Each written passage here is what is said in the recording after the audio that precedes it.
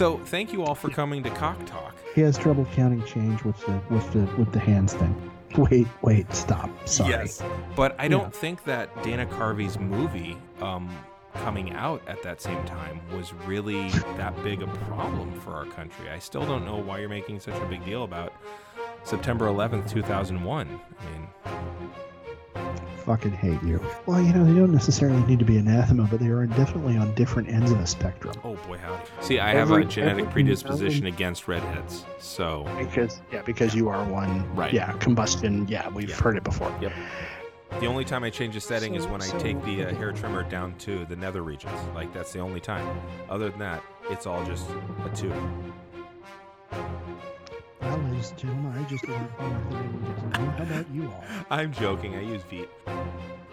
After the four Gospels, what's the next book of the Bible?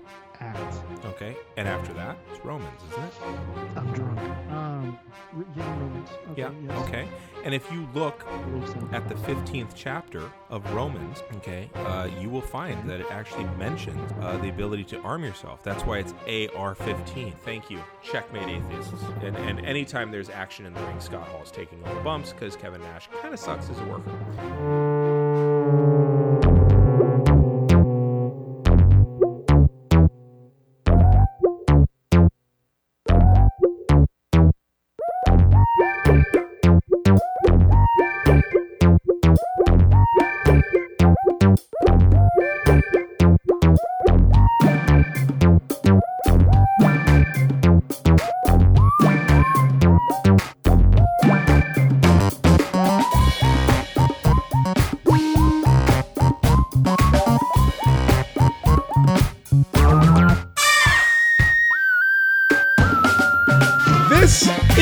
A Geek History of Time, where we connect nerdery to the real world. My name is Ed Blaylock. I'm a world history and English teacher up here in Northern California. And this week, as you may have already guessed from audio quality or background noise or Lord only knows what, Damien and I are recording from home again over a Skype connection. Which I have to share because I've got to throw you under the bus a little here because I needed to laugh earlier. We spent an hour fiddling with settings. I should be fair. Damien spent an hour fiddling with settings. You spent an hour saying Polo every time I'd say Marco. Like, that's all you had to do. Like, you literally had the easiest damn job. True. Yeah. I mean, yeah. But Damien just spent the last hour fiddling with settings for that last 5%. By the way, like I had 95% of it figured out. Yeah. Everything was figured out except there was this one little push over the cliff. tiny nick. Was if he wasn't recording, he could hear me just fine. The moment he started recording, my voice dropped. Yes, and but it recorded fine. Yeah, no, it recorded great. Right. But, the trouble is that the whole format of what we do here is that we're having a conversation. And so, it's like, well, I've got 95% of it figured out. Well, yeah, but that last 5% is kind of crucial.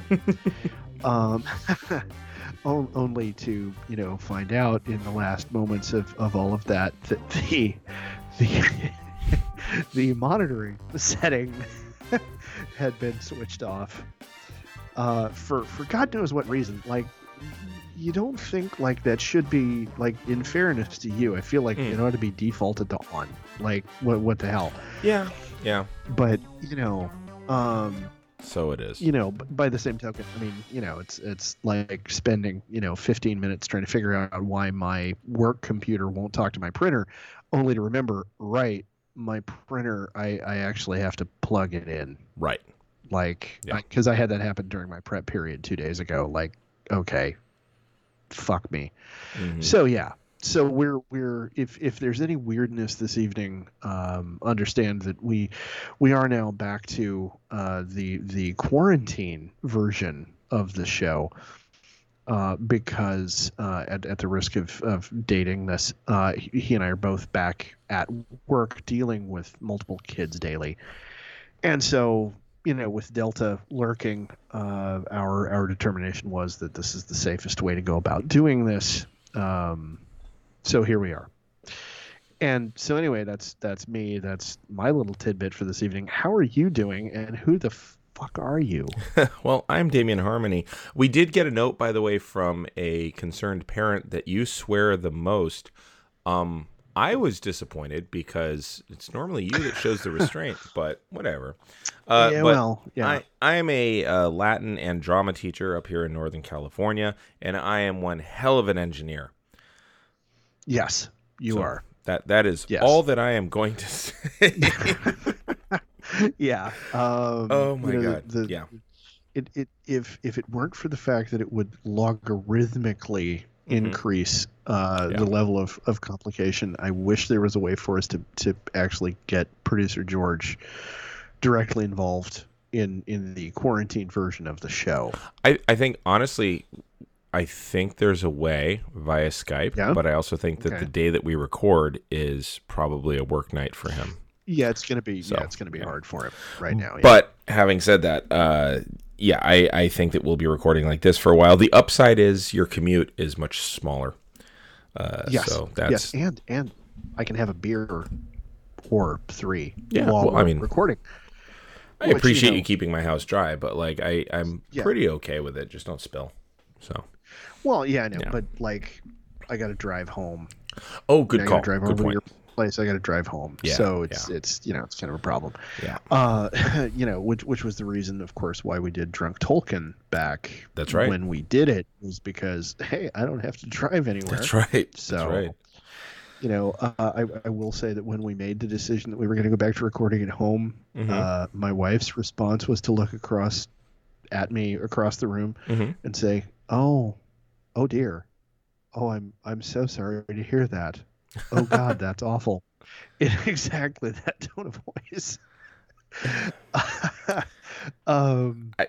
Just because again, it means Yep. I don't have to drive cross town, and Right. it's like, yeah. So And frankly, if your house was better set up for recording, I would have no problem coming to you. But you know, it needs must. yeah, So, my house is an apartment, so yeah, it's kind of an issue.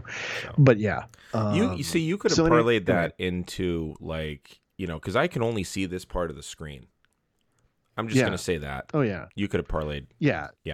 but Oh, whatever. No, I know. Yeah. As a veteran of two but marriages, you get a view of my liquor cabinet from where I'm sitting right now over my shoulder. yeah. But So, there's also I'm just nothing saying. else that I could see. I'm just saying you could have sweetened the pot for your wife, and none of the listeners would have been the wiser. So, This is true. Yeah. But in any event, all right. So last we talked, So- it was aquatic Nazi zombies. yeah, And an orange mist. Remarkably, yeah. Yeah. Like, I kind of want to try to figure out. There's a part of me that really wants to get pointy-headed about, like, okay, wait. So, based on the lore that we've studied so far, what is the deal with the orange mist? Like, where does that come from in the zeitgeist? And then I realize it's a B movie. Yeah. Or a D movie that was made to try to make quick cash, because horror movies are the ones you do that with. Shot And, on like, location in Florida, so Yeah. I mean, there's any number of reasons for it. Not the least of which being it's very likely that in Technicolor that might show up the easiest, or that was just the most abundant color Good available point. at the time. Yeah, So those were the road flares they were able to find to generate the smoke. there you go. Like, yeah. But that does So, but does yeah, bring us to so- 1978 though, and in 1978 Okay. we get Dawn of the Dead. Okay, now this is going to be a big deal. Yeah. I know. From earlier conversations, I know this is a turning point. So tell us what's going on here. So, with, I mean, with Dawn of the Dead. In 68, you had Romero's genre creating, ultimately, Night of the Living Dead. It was a black and white film. It was set in Pennsylvania. It was accidentally subversive. I think Dawn of the Dead was his first, I'm consciously making a movie about something. Not just human interaction, but like society. And it is a deliberate sequel. It is a deliberate re-entrance into that world. And it is And at this point, he's also not just doing independent films; he's also doing international films. He's still not doing much in the way of Hollywood effort, though. So in many ways, Dawn of the Dead is the Westinghouse to Night of the Living Dead's Edison. Oh, I like that. Yeah. Okay. So that is it codifies a lot of zombie lore at this point, and it takes the social critique out from under the surface to putting it on the surface on purpose. The thing it's Rosa rather than Sub Rosa. Right. Although I'm gonna quibble with that just because Sub Rosa means it's up in the ceiling, and you're all standing under it. Okay. In a in a gathering, in a conspiracy. But yes, I mean it's basically it's okay. Yeah, it's liminal, not subliminal. Okay, there we go. That's all right. Linguistically better. Right. Yeah. Now, the thing that caused the zombies is still unspecified, and I really like his consistency through the years with that, to the point where in later movies, by the way, my voice is shredded because we've been teaching in person. Even though I have a microphone and a PA system in my classroom, I've still blown out my voice because I was lecturing for 3 days to my drama kids on the history of drama. Which was fun and very slipshod, but so if you hear my voice cracking, it's not because I'm going through old man puberty. I blew out my voice in sixth period today. All right. So got it. I do like though that in his world, the thing that causes zombies remains unspecified to the point where scientists are looking for a cure and they never really find it. But the zombies are here. It's 1978. Millions have died, and the reanimated corpses of them are stepping up, and we're right at the beginning of the zombie apocalypse in this movie. Okay, so Night of the Living Dead felt very isolated, unexplained, and it was like a snow globe, right? Now we see that the scope is much larger, and we are still at the very beginning. People do not know how to deal with it. Which I really like. There's a layer of incompetence dealing with the zombies. The government is failing. Social order is collapsing, but we're all at the beginning stages of that stuff. Whereas in 68, you had still reports of like, well, we found that posses are doing this and on and on and on. And you have people, like you had an expert come on and do a radio talk show, that kind of thing. Yeah. Now it's falling apart. Also in the movie, it's falling apart.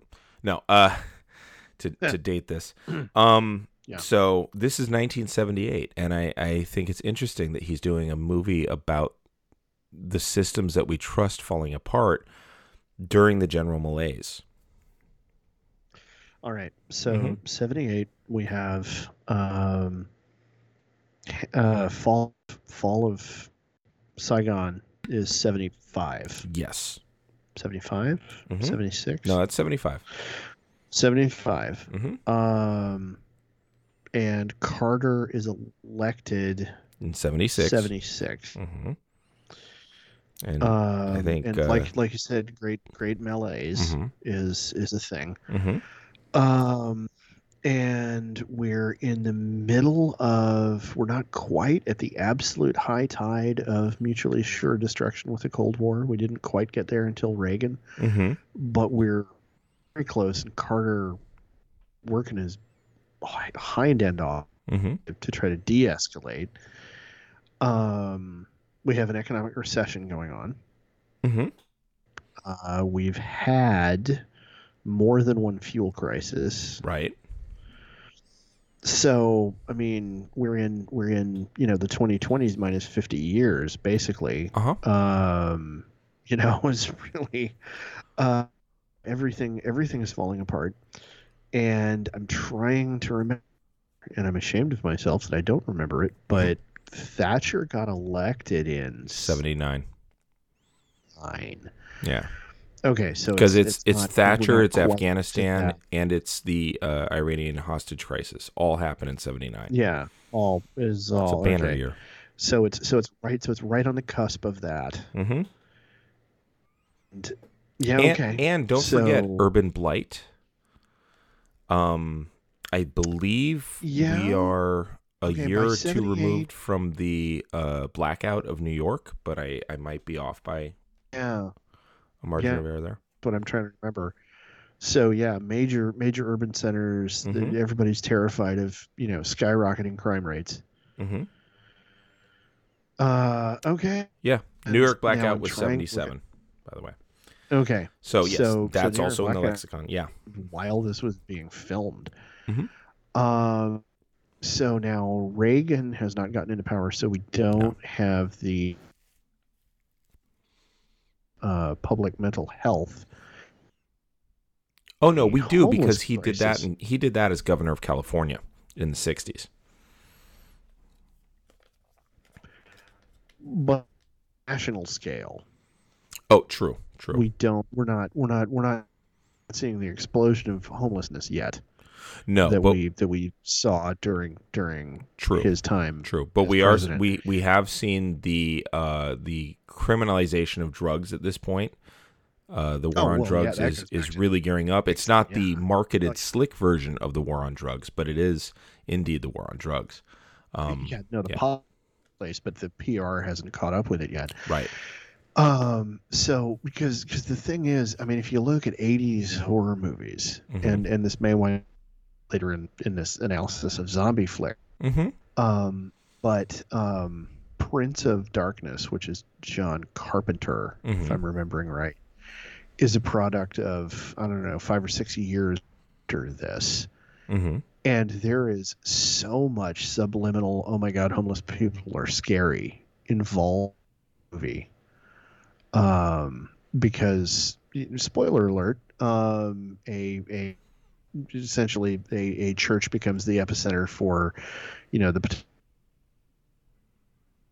the world, and around the church, a horde of shambling, they might be dead or they might just be kind of mentally zombified homeless people show up and just start shuffling around staring at the building. And I'm trying to remember, I want to say Iggy Pop, but I know I'm wrong. Oh damn it. Rock and roll star Wayne and Garth bow down to him at the beginning of Wayne's World. Alice Cooper.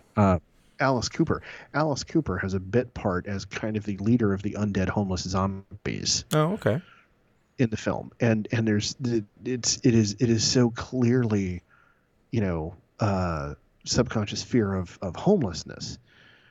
That there's a part of me that wants to try to extrapolate that back to this film, but I know I feel like I'm too early for that. You are. You absolutely are. Okay. So, all right. Okay. So anyway. in this particular film, the National Guard has found some success in the open country, but the cities are thoroughly fucked. The rural folks seem to have better luck than the city denizens do as well. And I think this is what I genuinely think solidifies. It doesn't codify it yet, but it does solidify the future of zombie movies and TV shows as being essentially modern day westerns. And I'm going to come back around to that at the end. Okay. You've got rural settings, smaller towns, wider avenues, lots of people taking things into their own hands, large government failures, local efforts finding success, small communities of people banding together, essentially enacting the American dream of it doesn't matter your ethnicity, we're a melting pot because there are zombies fucking everywhere. You got a shovel, good, pick it up, go hit them over there. You're one of us. It doesn't really matter what racism used to be. Okay. All of these are essentially aspects of 1950s TV westerns. Okay.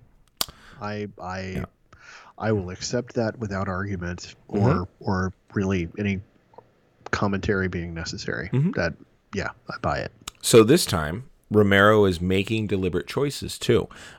First off, it's the city of Philadelphia. And I do really enjoy that he keeps staying in Pennsylvania for all of this. And now this was after Philadelphia had attacked Santa Claus, but before Philadelphia had bombed the entire city block to get rid of the Black Liberation Group MOVE. So this is between pelting Santa with batteries and bombing the Black Liberation Group, the entire block that they were on. Okay, I'm gonna quibble. Sure. Yeah, no, I understand. But I'm gonna quibble because I feel like that's an apples to oranges comparison, or an apples to oranges analogy. Because pelting Santa with batteries was a democratic, by the people, kind of spontaneous moment of we're Philadelphia, fuck you. The bombing of Move was top down, authoritarian action. I agree with you to a point there. I did not see white Philly coming out en masse to say they were wrong for bombing a black neighborhood. Granted. Yeah. Granted. Okay. Yeah. All right. And all right. Yeah. I'll give you that. 1978 Philadelphia is known for its violence and its racial tensions too. Yeah, well, they threw batteries at fucking Santa Claus. Right. I mean, like, yeah. There you go. I feel like you don't ever need to say anything else about Philly except, dude, batteries and Santa Claus, and you're done. Yeah. With that being said, I think it's interesting that he's setting this film there, just because, like, if there's any urban center where people have the wherewithal to probably do better than any place else, one would think that a city that's that fucking ruthless. Yeah. Yeah. I mean, and the thing is, like, you bring up an excellent point, because he could have picked a small rural town in Pennsylvania. He did that for Night of the Living Dead. But clearly he's looking to show the breakdown of society. So Philly. Well, yeah. I mean, yeah. But one could argue that the breakdown was already, started in Philly before you introduce any kind of additional. Well, I think most urban centers, especially element on the Eastern Seaboard, would be good evidence of that. Because, I mean, again, the urban blight was huge, partly due to the war on drugs, partly due to the recession, partly due to the receding of social services, the failed promises of the Great Society, etc. And also the American government killing leaders of black separation and black liberation movements. So yes. So political dissidents are threatening social stability, and the media is doing a really bad job of informing people of this. That's in the movie. I'm not just saying, what's happening today. I don't want to date the show. Our protagonist, the thing I keep coming back to is all these zombie films is like, it's now. Like, then is now. I showed you a video of that guy on the plane, and the reason I showed it was not so much his attitude when he actually got up and the whiny little bitchiness that as he get and sat down. It was the first 10 seconds of him zombieing out, chewing on his he making noises. So for those of you who aren't in Damien's and my messaging stream,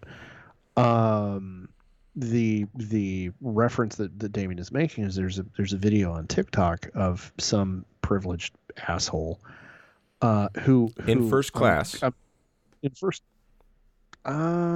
that leg room, that shit was first class, and he got up to the front of the fuselage right away. Good point. All right, so he's he's a first class passenger. Sorry, I grew up as the child of an airline pilot, so every time we flew first class, I had to be wearing a necktie. So,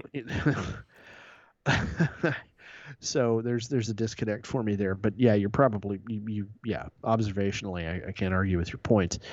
But anyway, this is a somewhat older than you and me. He's probably in his 50s, white guy in a t-shirt and shorts, who is having a meltdown, just a complete fucking tantrum.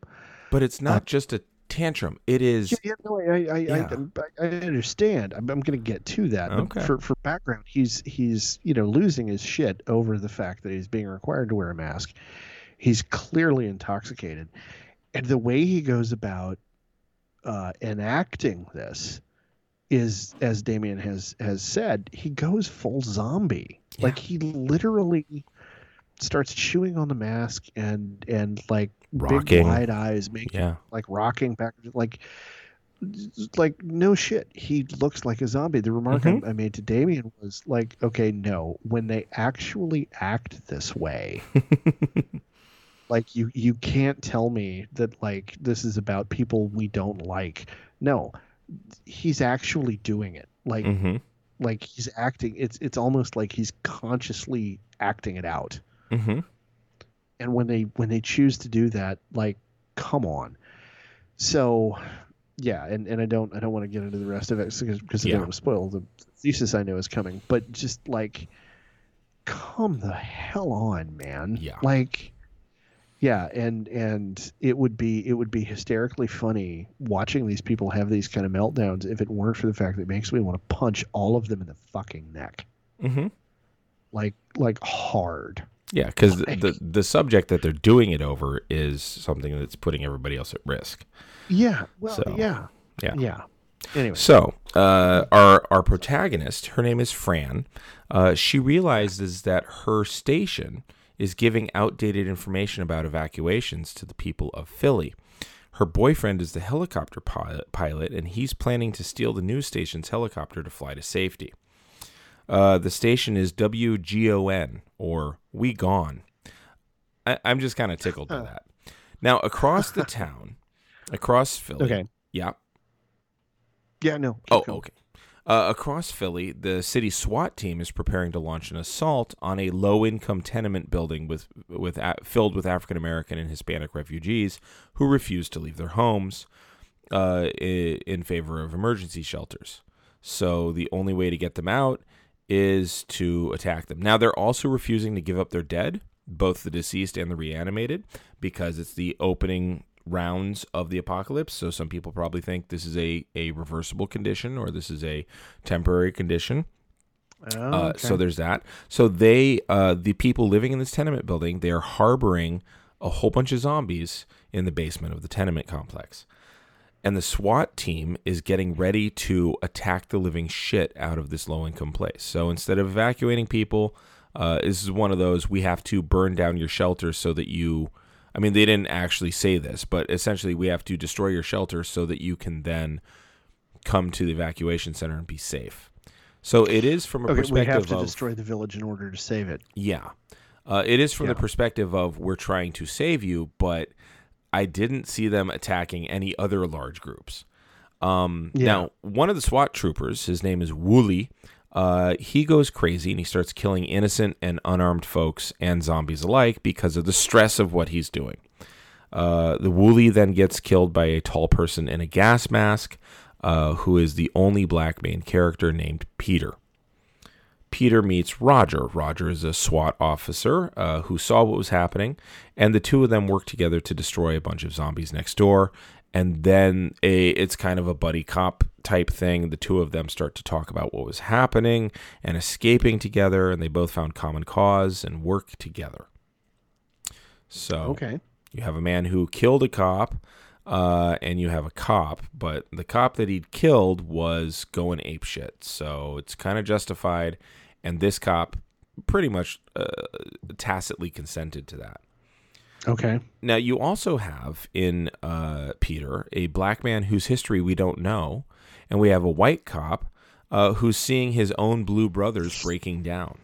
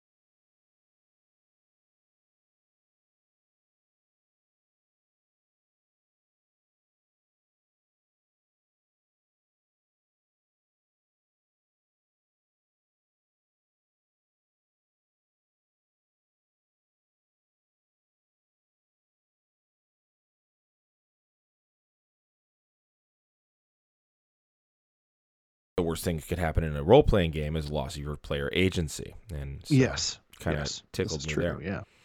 So they have to kill him, right? And then the three of them live in the mall, and it's pretty much, not Roger, Peter is kind of third wheeling it because Stephen and Fran are a couple, and there is a little bit of a racial component there as well, because two white folks and a black person, and so what are the dynamics being used there, and by and large they don't fall into them too terribly much, but there's one point where Peter sets up a dinner for them to enjoy, and then he kind of bounces away, a little servanty, but at the same time it's also something a nice guy would do for his friends who are a couple.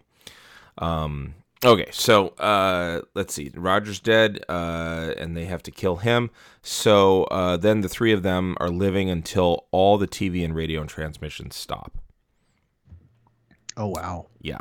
Now that's bleak. Yeah, and remember, Fran was like part of Beach bleak. Yeah, and remember, Fran was part of the media, right? So it's kind of an important thing for her. Now, prior to stopping, the transmissions admit to the downfall of civilization. So, sorry, folks, shit's busted. And time's passing is marked by Fran's pregnancy, by the way, and Peter's boredom. Yeah. Wow. Lovely. They start to argue over the TV at one point, which is hilarious to me because there's going to be multiple TVs. And everyone starts to realize that the mall has become just as much a sanctuary as it is a prison, or just as much a prison as it is a sanctuary. Prison as it is a sanctuary, yeah. So Fran gets the idea, you know what, Stephen, you should probably teach me how to fly the helicopter. It shouldn't just be one person. And so he does. And they're flying all over the place. Of course, they're going to need to go get fuel. And on one of the flying lessons, there's a nomadic biker gang that is driving through, and those bikers spot them and follow them to the mall. And the bikers want in, and the bikers are not zombies. And yet they basically undo every bit of protection that these people had. Now, at this point, Stephen is very territorial, and he attacks the bikers. And Peter had said, look, we have built things here where we could just hide. They can blow through and take whatever they need. We've still got plenty of stuff hidden away. We can just hide from all this. And Stephen's like, no, this is mine. Oh, shit. Yeah. Macho idiot. Yeah. Wow. So Stephen gets himself shot by the bikers, and he's weakened enough to then get bit by a zombie and get turned. And, of course, because reasons, he ends up leading the horde back to Fran and Peter. Peter and Fran escape, but they have very little fuel, and nothing is particularly solved. That's basically it. Okay. Yeah. So wow. This movie, yeah, go ahead. No, carry on. This movie, more than any other, uses zombies as empty ciphers.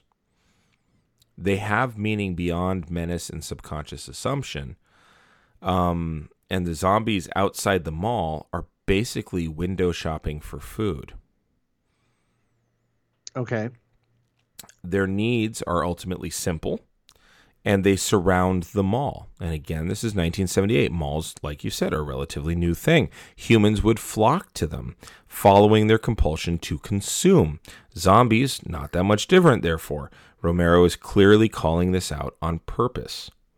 So this is what the zombies are starting to become. Fran never wanted to stay in the mall, but the three men that she's with outvote her. They wanted to settle in. They want to defend their stronghold. Kind of reminded me a little bit of first edition D&D. A little bit. Yeah. They wanted to settle, and the zombies become the frontier menace to their homestead. Okay, yeah, extending the Western analogy there. And she wants to survive, which means grabbing what's needed and moving on. But she's outvoted, and the desire to stake a claim and to hold property and to defend it against the frontier menace of the zombies is ultimately what dooms the two white men. The woman and the black man are the two that survive. And this time, the subversion, I think, is on purpose. Because in a horror film, who's the first one to die? Well, the BIPOC dude is always the first one to go. Right. Yeah. And yet he survives. And by the way, what character always survives the entire play, the entire movie? It's always the young virgin. Final girl. Right. Yeah, the final girl. Yeah, but she's virgin. Interesting. But Fran here is pregnant. Yeah. So there's kind of a Virgin Mary. There is, but also aspect going on there. We know that they fucked. We know that they were not married. We've got all this evidence here.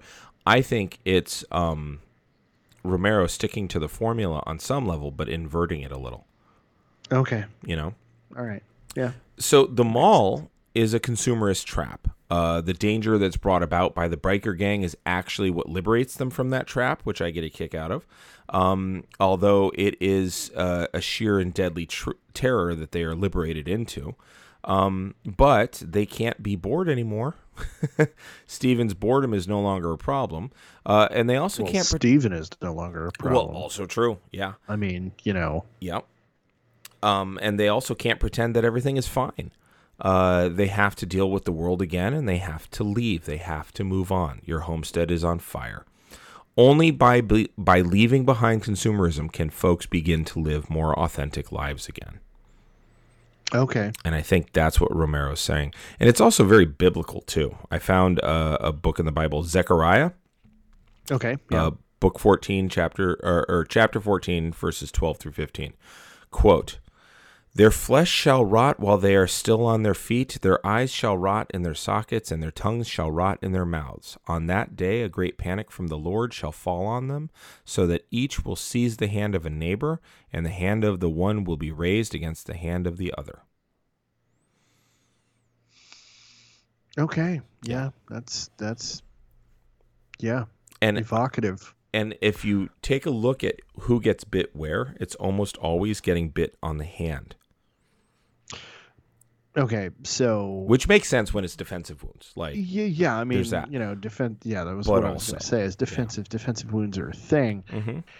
Mm-hmm. What I find interesting is the biblical reference that you're talking about. Mm-hmm. You know, may their flesh rot while they're still alive. Mm-hmm. Essentially, that is, I mean, to me, knowing the context in which that was written down, that's pretty clearly a direct reference to leprosy. Mm-hmm. Although leprosy itself was kind of a catch-all phrase for any skin disease back then. True. Yeah. But I mean, I'm talking Still, about yeah. You know what is nowadays recognized as true. Yeah, leprosy. actual leprosy. Yeah. You know. Yeah, I think but what's interesting is the subconscious parallel between the fate of lepers historically and you know what being a zombie is. Oh yeah. In modern lore. You know, the idea that as a leper in the ancient world, the moment you first showed symptoms, you became an outcast. Yes. Like you were shunned completely. Oh yeah. Because you know the germ theory of disease wasn't understood. You know, nowadays, of course, if you contract it, there are antibiotics you can take relatively early on to treat the disease. Right. But you know, in a world before that level of medicine, you know, it was terrifying. Mm-hmm. You know, you're going to die a long, lingering, painful death, during which you literally rot while you're still alive. Yep.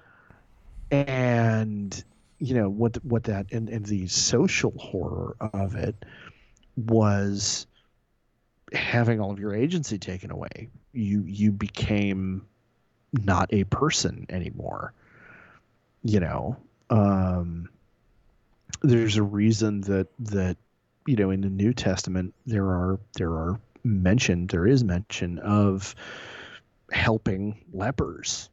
Mm-hmm. It is a thing. because that was the height of no. I'm not just talking about the marginalized. I'm talking about the ultimately marginalized. Mm-hmm.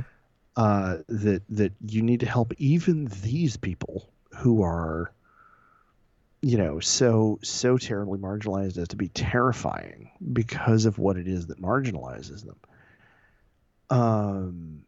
And so that is an interesting, now that we're talking about it, and since you bring the Bible into it, it's an interesting juxtaposition of what the core horror of zombieism is, compared to what Zechariah was threatening people with as a prophet of the Lord. Yeah. Another fun juxtaposition is because everybody's defending themselves and keeps getting bitten on the hand, it kind of recalls stigmata. A little bit. Uh-huh. A little bit. Yeah. Also, our hands are what we use to acquire. Mm-hmm.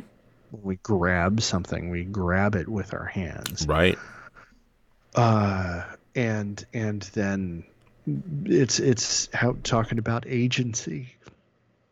Our hands are what we use to manipulate our environment. Yeah, exactly.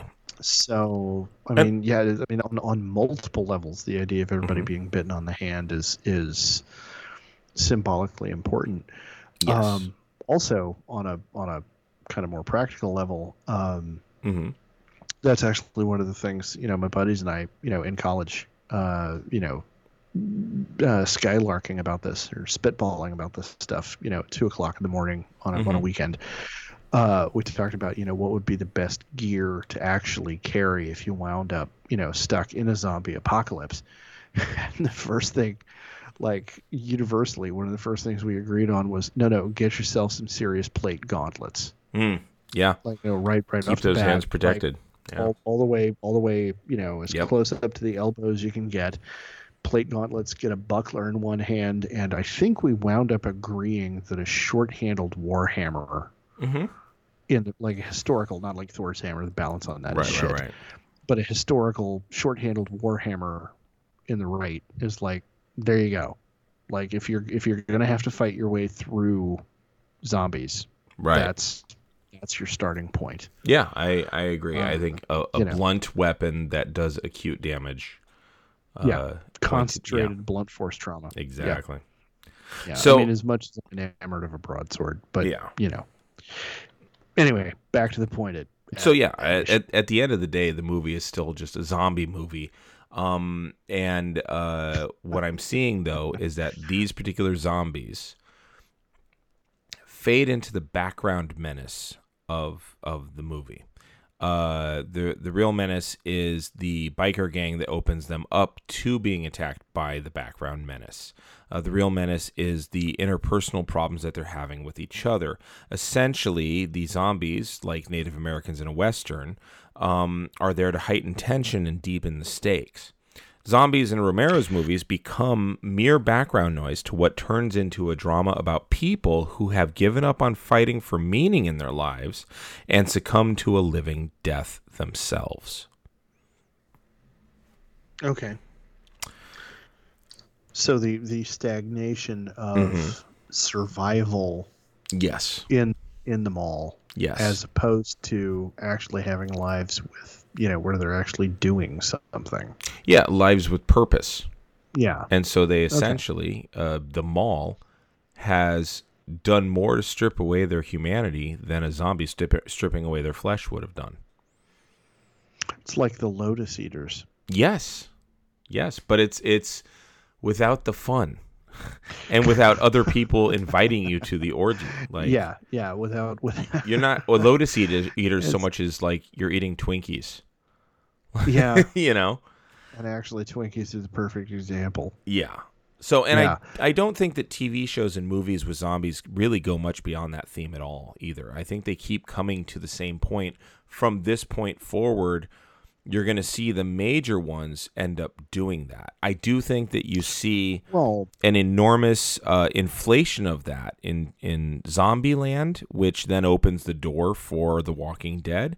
So you'll see it kind of deflating until then, and then, but you're still going to have this. If we're talking style. about it in an acted visual medium, Zombieland opening the way for The Walking Dead makes sense. I'm going to quibble about the fact that as a comic book, The Walking Dead predates Zombieland by a while. Yeah, by about 9 years. But yeah, I'm talking mostly. Yeah, I'm talking about movies and TV shows. Yeah.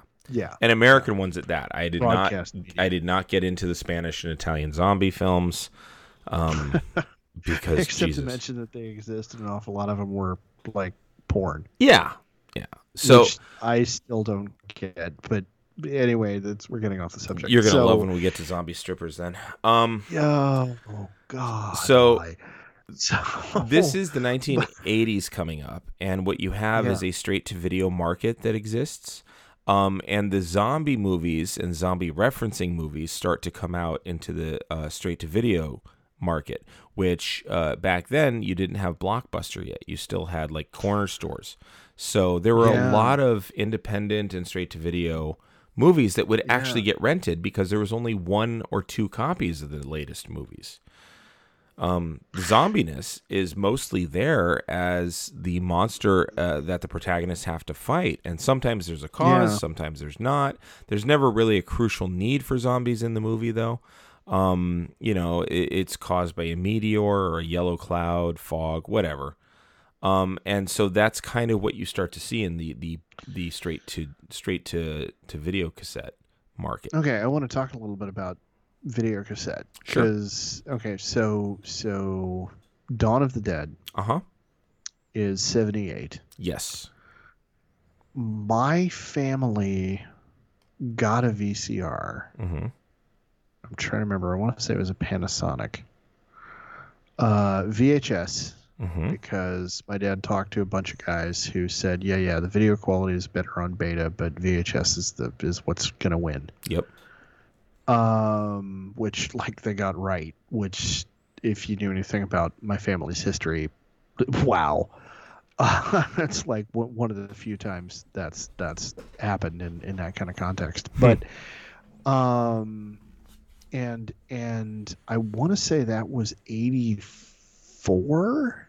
Yeah, that's about right for us too. 85? 83, 84. We rented a VHS player from the store along with movies. Okay, yeah, all right, because that was a thing. Mm-hmm. And I know there are a whole bunch of millennials listening to us going like, wait, what? Yeah. And a whole bunch of Gen Xers. Well, okay, 5 or 6 Gen Xers listening to. I mean, demographically, it's just the way it works. Listening to this going, oh yeah, I remember that. Yep. Big colorful buttons, wood paneling. Oh yeah, they tried to make them look like TV cabinets. It was really kind of a thing. But okay, and so I'm trying to think how far ahead of the curve, or how far behind the curve, knowing my family, were we with that being when we got one. I'm trying to remember when was the VCR first released, like as a thing. Well, I know that first released is not really the marker you want to look for. You want to look for when it was commercially viable for most middle-income families to get.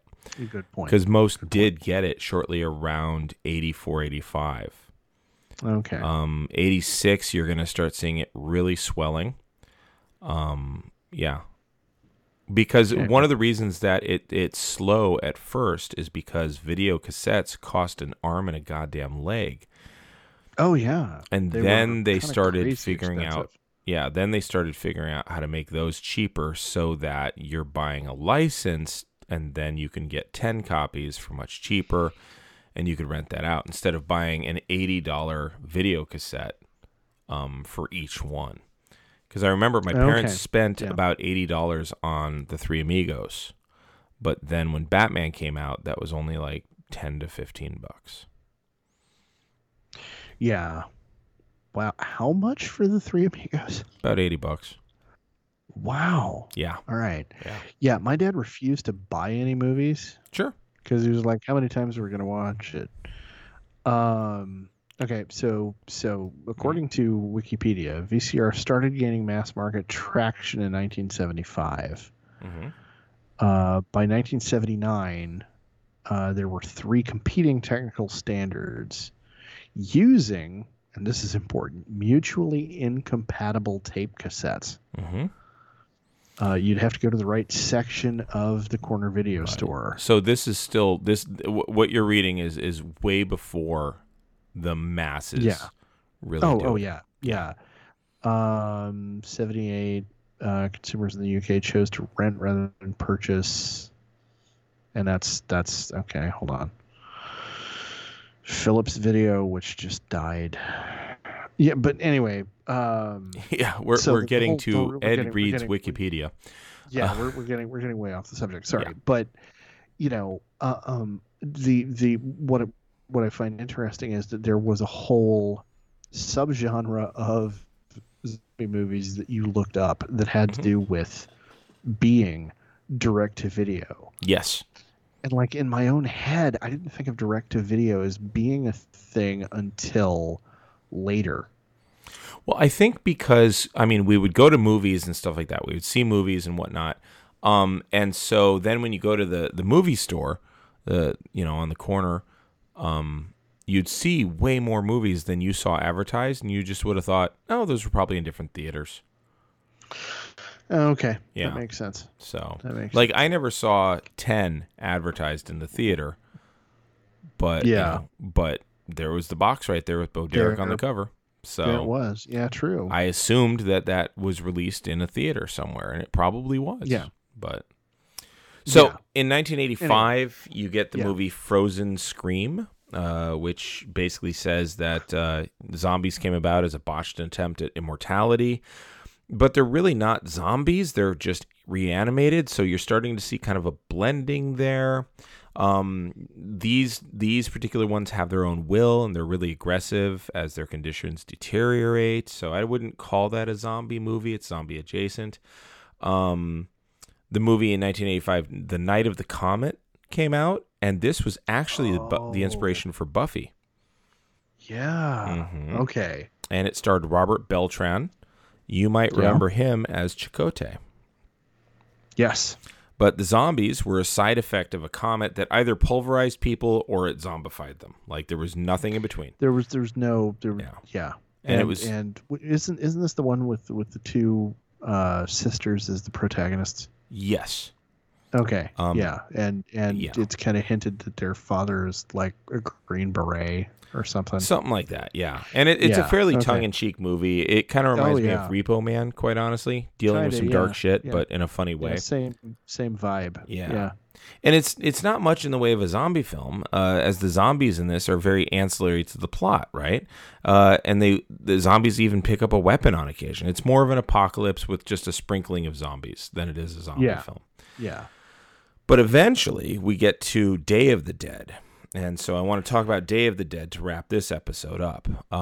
This is Romero's third movie in the series, and it's released in 1985. And it is bleak, like super bleak. Zombies outnumber humans 400,000 to 1.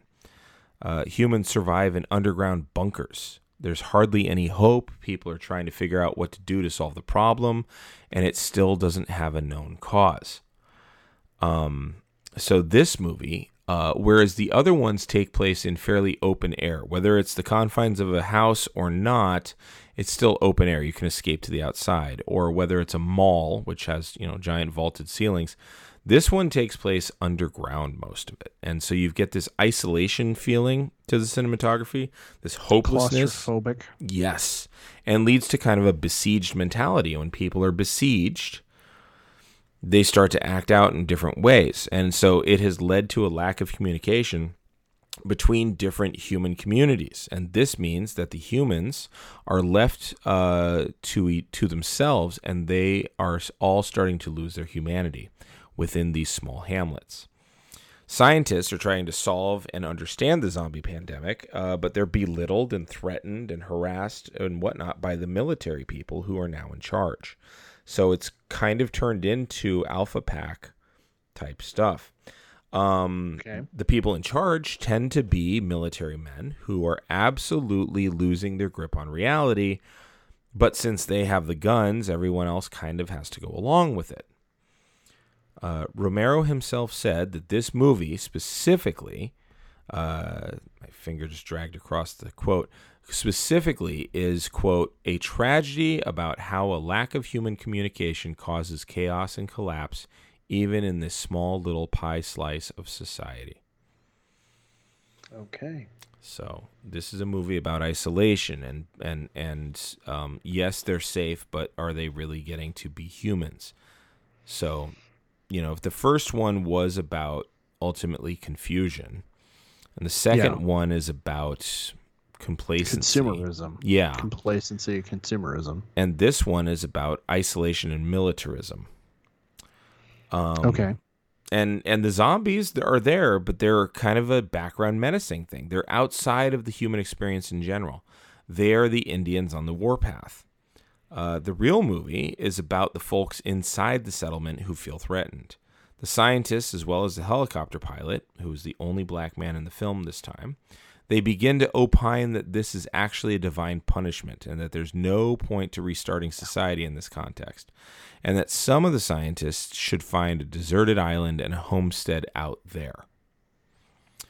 Eventually, it all breaks down completely, and someone lets the zombies into the bunker. And then all hell breaks loose, and the helicopter pilot, the main scientist, and the drunken and grizzled radio operator, they all escape in the helicopter and they head to the desert island. But only after the entirety of civilization that they were a part of completely breaks down. Okay, yeah. Because I remember I've seen clips of the climax of that with the zombies running at the chain link fence and helicopter taking off. What I find interesting is in that film, and I think in most of them since then, the climax of the film is whatever human drama has happened. Now all of a sudden, oh shit, the wall has fallen and now there's zombies everywhere. We're being overrun by the horde. Yeah. We've stressed you to the breaking point. Now the horde's going to break you. Yeah. Yeah. And that is the culmination of all of the interpersonal social order, philosophical, whatever drama you want to have, whether we're talking about it being, the generals in that movie or Negan in The Walking Dead. Ultimately it comes down to, and now the fortress has fallen. We have zombies inside the wire, and I think it brings me back to what you said about the zombies being the background threat rather than the main focus of the story. Yeah. And I think that's a fundamental part of the structure ever since then, that it's kind of the pattern on the wallpaper stuff, like we talk about all the time. Like looking at the way those stories work, it's like, oh, okay, well that's not really the horror involved here. Right. The horror is the other people. It was coming from within the house the whole time. The whole time. Yeah. And that's kind of a noodle baker right there, well, to consider that. Yeah. And I'm going to add a few eggs to those noodles for you. It's 1985 when this movie comes out, right? So the breakdown of society is getting grander and grander in Romero's films. The first time, remember, it was a localized event, and it ended up in a single house. And it was really the overreaction of a posse that killed our protagonist then. And still, it was a fairly rural house, and the posses were only one of the only things that was finding safety and success against the zombies. And even them, they were more deadly than the zombies were to our main protagonist. In the second movie, they found a mall that had everything they needed, but it turned out to be a prison for them as well, right? And only 2 people survived.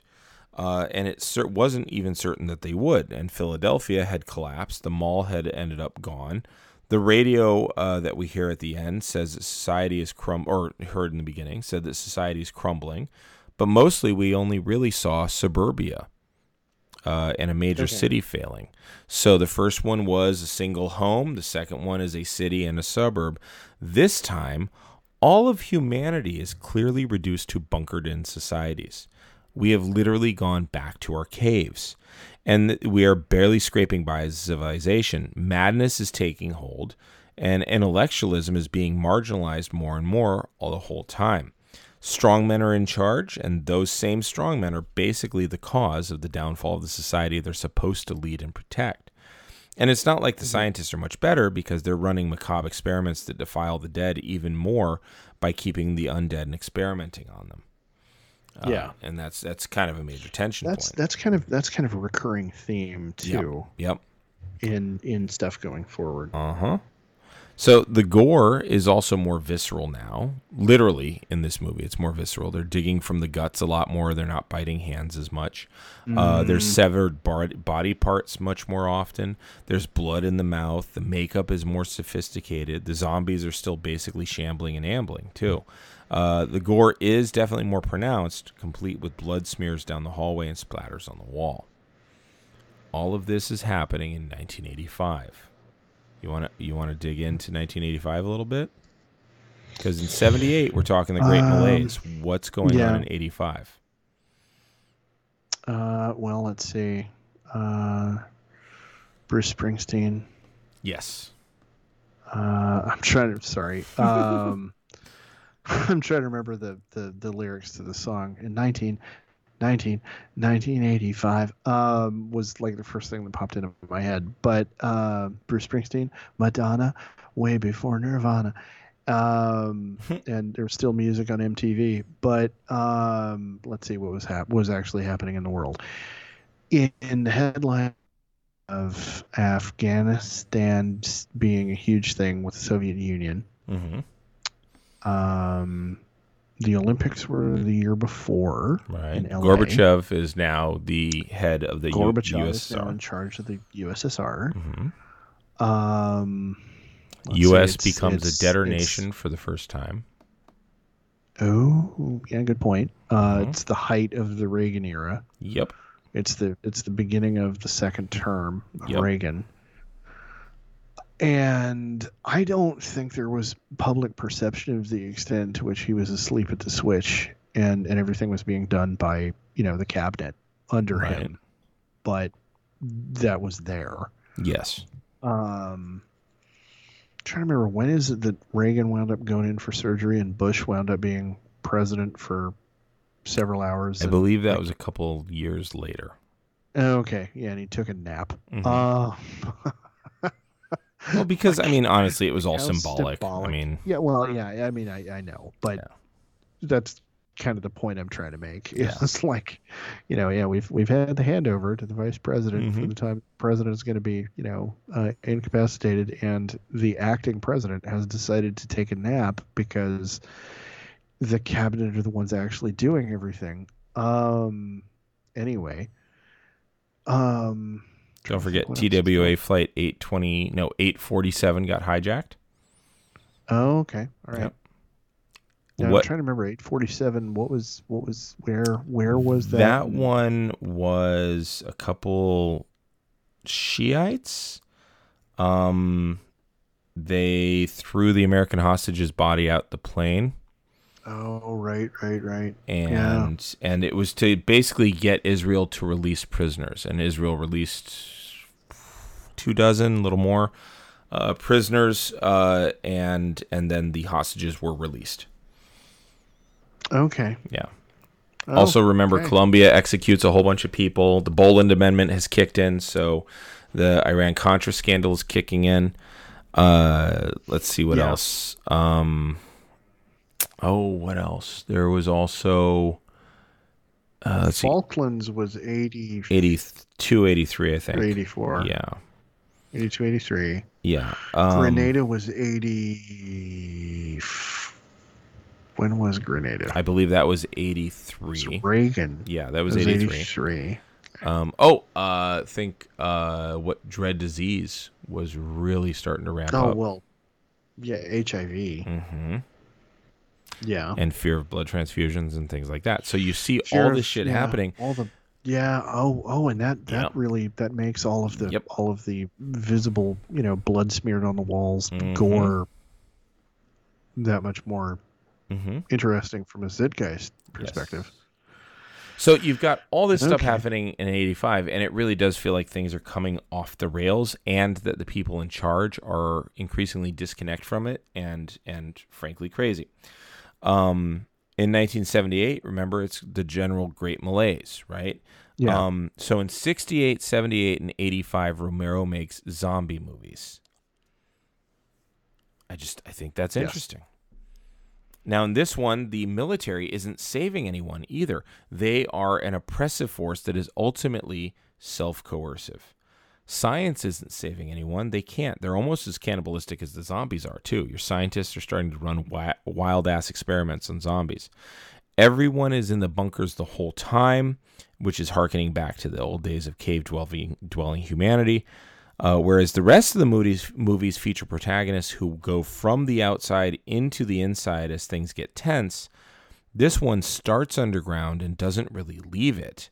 And even as the zombies are invading, the protagonists find that they get trapped inside by the people who are abusing the technology in their nihilism, and the controls have all been smashed by the army. The pressure, the claustrophobia of it all is palpable. Oh, yeah. Yeah. So here's a question. 85. Yes. Now we are, as a matter of fact, at the absolute high water mark of the Cold War. I was going to say, that's right. All this is lining up. Destruction. Yep. And the metaphor for a nuclear fallout bunker is kind of hard to avoid. There you go. I was hoping you were going to get there, but if not, I figure I'd describe it a little bit more. Yes. Yeah. Yeah. And they're hunkered down underground. Yep. The world as we knew it has been completely destroyed. Yeah. It's because thinking about what was on everybody's mind, what was in the Zeitgeist. When was the day after? I want to say that was 86. 80, okay. Yeah. So I mean, we're in the ballpark. Oh yeah, This isn't responding to the day after, but it's responding to the same forces that led to the making of the day after. Yes. Threads was, I'm trying to remember whether Threads was before or after the day after. But I mean, this is a point where science fiction is. Oh, I'm sorry. The day after was 83. I apologize. Oh, okay. Yeah. So all right. So I'm thinking you go. something different. So I mean, this is a point at which we're seeing multiple. Let's talk about realistically what is nuclear winter going to look like. What is going to happen? There's an amazingly effective, gut-wrenching British animation called When the Wind Blows. I remember that one. I think it's British. Yeah, it is. Because it has the same style as the Lord of the Rings. Yeah. Wow. When the Wind Blows, that's just like, oh my God. Just a gut punch that is about, hey, we're in England and there's been a nuclear exchange and this is what we can all expect. Yes. Melted milk bottles. Yeah. Yeah, and it's Watership Down level of horrifying. And then of course the day after. Yep. And science fiction at this time, even outside of the zombie subgenre, the genre of SF is full of everything is post-apocalypse. Yep. Which is a little bit of an overstatement, but broad brush. I get where you're going. Yeah. There's a huge number. I think it's around the same time that the short story A Boy and His Dog gets turned into a movie. That might have been early. Might have been in the 70s. And let's talk about a bleak post-apocalypse story there. Yep. And I'm completely blanking on the author's name of the original short story. And somebody can correct us because, I'm a couple of beers in and it's late at night. But anyway, Dangerous Visions is the anthology of his that is most famous. And yeah, I'm ashamed of myself as a literary science fiction geek. But anyway, I mean, this is when all of those kind of films are getting made because that's what's on everybody's mind. Mm-hmm. Because we have, the government of the United States staring at the government of the Soviet Union across this ideological divide, with each side backed up by enough thermonuclear weapons to reduce the planet to a cinder. Yeah. Oh, it's Harlan Ellison you're thinking of. Thank you. Sure. I was just realizing, because I was like, I even knew that because he also directed a bunch of episodes of The Twilight Zone in the 1980s. So. Yeah.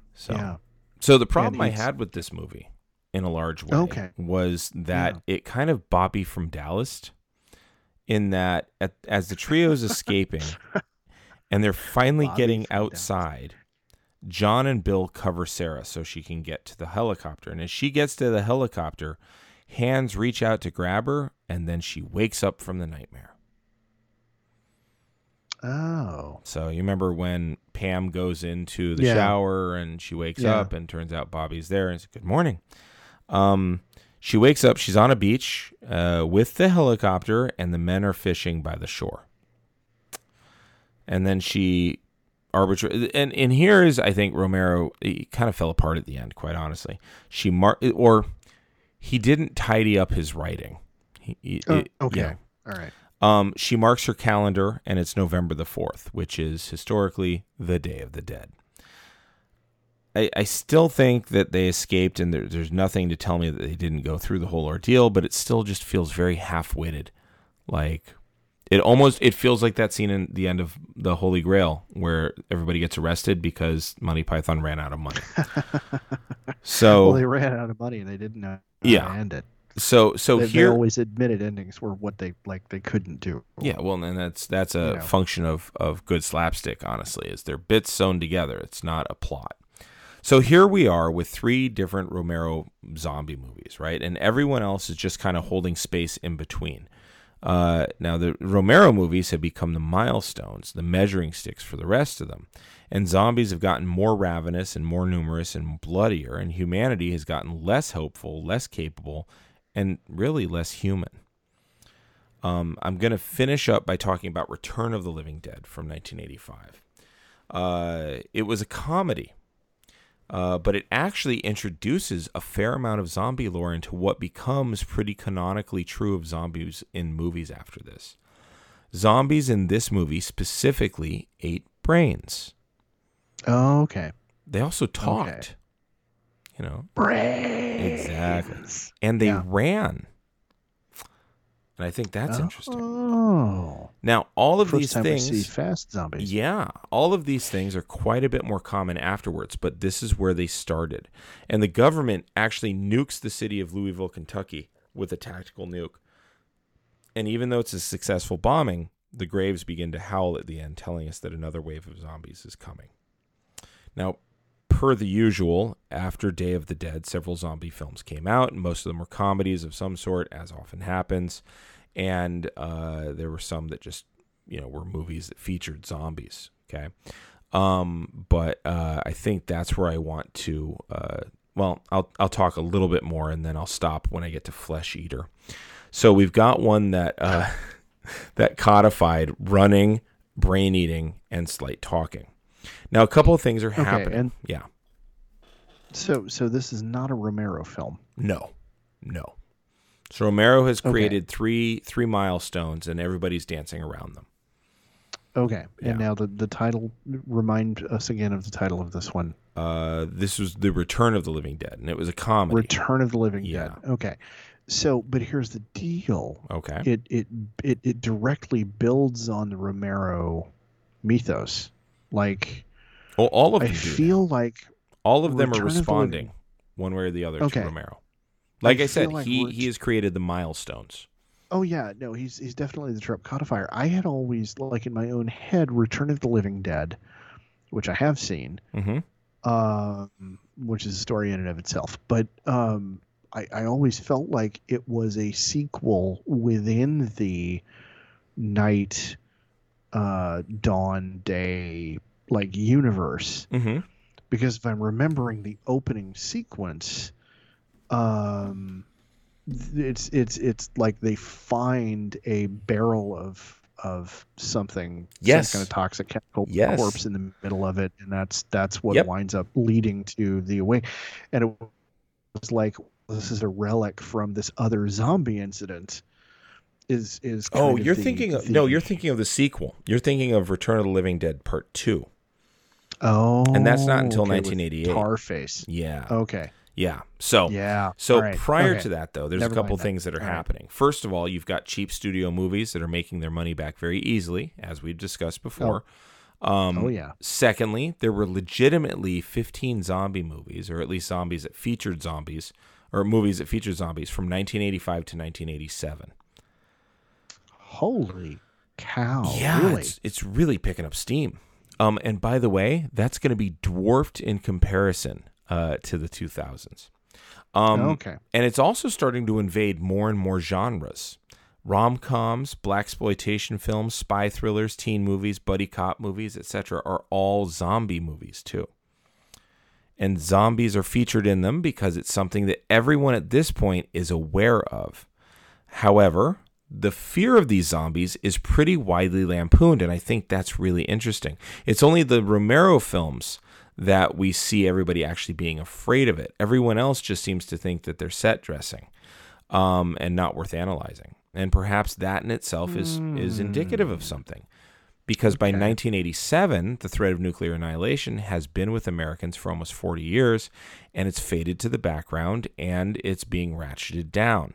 It's not an immediate, or is it a realistic danger to many people, just like the zombies. Okay. And if we're not taking it seriously, the amount of social commentary that such a movie can elicit is nearly non-existent. And that's where Okay. That's where I'm going to stop for tonight. Okay. So if I figured out how to push the goddamn monitor button, we would be recording another episode already. But as it is. Yeah. So you're gonna have to wait. We gotta knock the bugs out of it. Get back to this mode. Yep. Yeah, I think it's interesting because the first time when I saw Return of the Living Dead Part 2, this would have been in 90 or 91. Mm-hmm. I was in high school. And as I've said umpteen times before, I'm a horror movie wimp. The only reason I wound up watching it was because of the circumstances surrounding the whole thing. And I didn't pick up personally on it being that funny. Like it didn't strike me as a comedy because of all of the horror movie trappings and me just not being a fan of the genre. Sure. But looking back on it now, yeah, it's pretty clearly one. And the thing that I find that is now kind of sticking with me is what you said about zombies becoming set dressing in all of these. Mm-hmm. That, okay, whatever, zombies, yeah, fine. We're telling this other story. Zombies is part of it, but it's like, the subgenre is a zombie thriller, a zombie comedy, a zombie whatever. And the ubiquity of them. Mm-hmm. And what you said about, nuclear holocaust having become, background noise. Yep. Background radiation, as it were, yeah, in our daily lives. at that point, I think is really telling. Mm-hmm. It's amazing what you can normalize with constant all exposure. Kinds of stuff. Yeah. So I think that's my. I mean, at this point in our discussion of this, that's my takeaway. Well, good. Yeah, I mean, you're right in track with kind of what I'm thinking. So of course, I think you're right. But yeah, I mean, ultimately, I do think that as existential threats fade, so do the zombies in our movies. So, got anything for people to read? Not at present. Okay. I don't have any big recommendations at the moment. But how about you? Yeah, I have two. The first one is the Zombie Survival Guide. So there were a series of survival guides that came out in the mid-early 2000s. And you could tell, like, zombies really, really kicked in, and we'll talk about why that is in a few episodes. Really kicked in the early 2000s. And somebody wrote a zombie survival guide. And really, it's a survival guide of, well, give it a read and think about who the zombies actually represent. It is a decent survival guide, though. It tells you about how to get by and filter water and stuff like that, but also what to do if a horde of some type of people attack you. Here's how you can defend yourself from them. So that would be the first one I recommend. The other one I recommend is actually a Star Wars book. And it is called, where did it go? I had it here in front of me. Death Troopers. Okay. Star Wars meets zombies. There's actually two books of zombie stuff, but the second one sucks. The first one is pretty good. Well, the second one's set actually in in Old Republic times. There's some cool stuff to it, actually. But by and large, the second one, the first one that came out, Death Troopers, way better. It's about a prison ship, and of course, the only problem I have with it, spoiler alert, is that Han Solo and Chewbacca end up on it. And it's like you didn't need them for this to actually work. But what I loved about it was that there is this thing called a quorum virus. So essentially, once the bacterial count gets to be big enough to have a quorum in your body, then it takes over you. Wow. So it goes undetected until then. And the same thing is true in large groups of zombies. They can cooperate. They can be made intelligent once there's enough of them. Otherwise, they're fairly ineffective and just kind of easy to pick off. So I thought that was kind of a cool little wrinkle in Star Wars in space. I like it. Yeah. So anyway, that's what I'm recommending. So where can people find you on the social medias? I can be found on the social media at Mr. Blaylock on the Instagram and on TikTok, and at EH Blaylock on the Twitter. And where can you be found, sir? You could find me at Harmony, 2 H's in the middle, on both Twitter and Insta. That's pretty much all you'll find me there right now. Also, by the time this drops, we may or may not be having our October show digitally, but check me out on twitch.tv/Capital Puns, and there's always a good pun show going on there. So those are the places you can find me. And corporately, cool. Where can they find us? As a duo, we can be found on Twitter at Geek History Time. And our website, of course, is geekhistorytime.com. Geek History of Time. Of Time. Yeah. Thank you. Mm-hmm. GeekhistoryofTime.com. Yep. And the podcast itself, of course, can be found on Spotify, iTunes, and Stitcher. Yep. Stitcher. And so please go there, check us out. If you haven't done it already, please subscribe. Please give us the 5 stars that you know we deserve. And yeah, cool. Otherwise. All right. Well, for A Geek History of Time, I'm Damien Harmony. And I'm Ed Blaylock. And remember, until next time, aim for the head.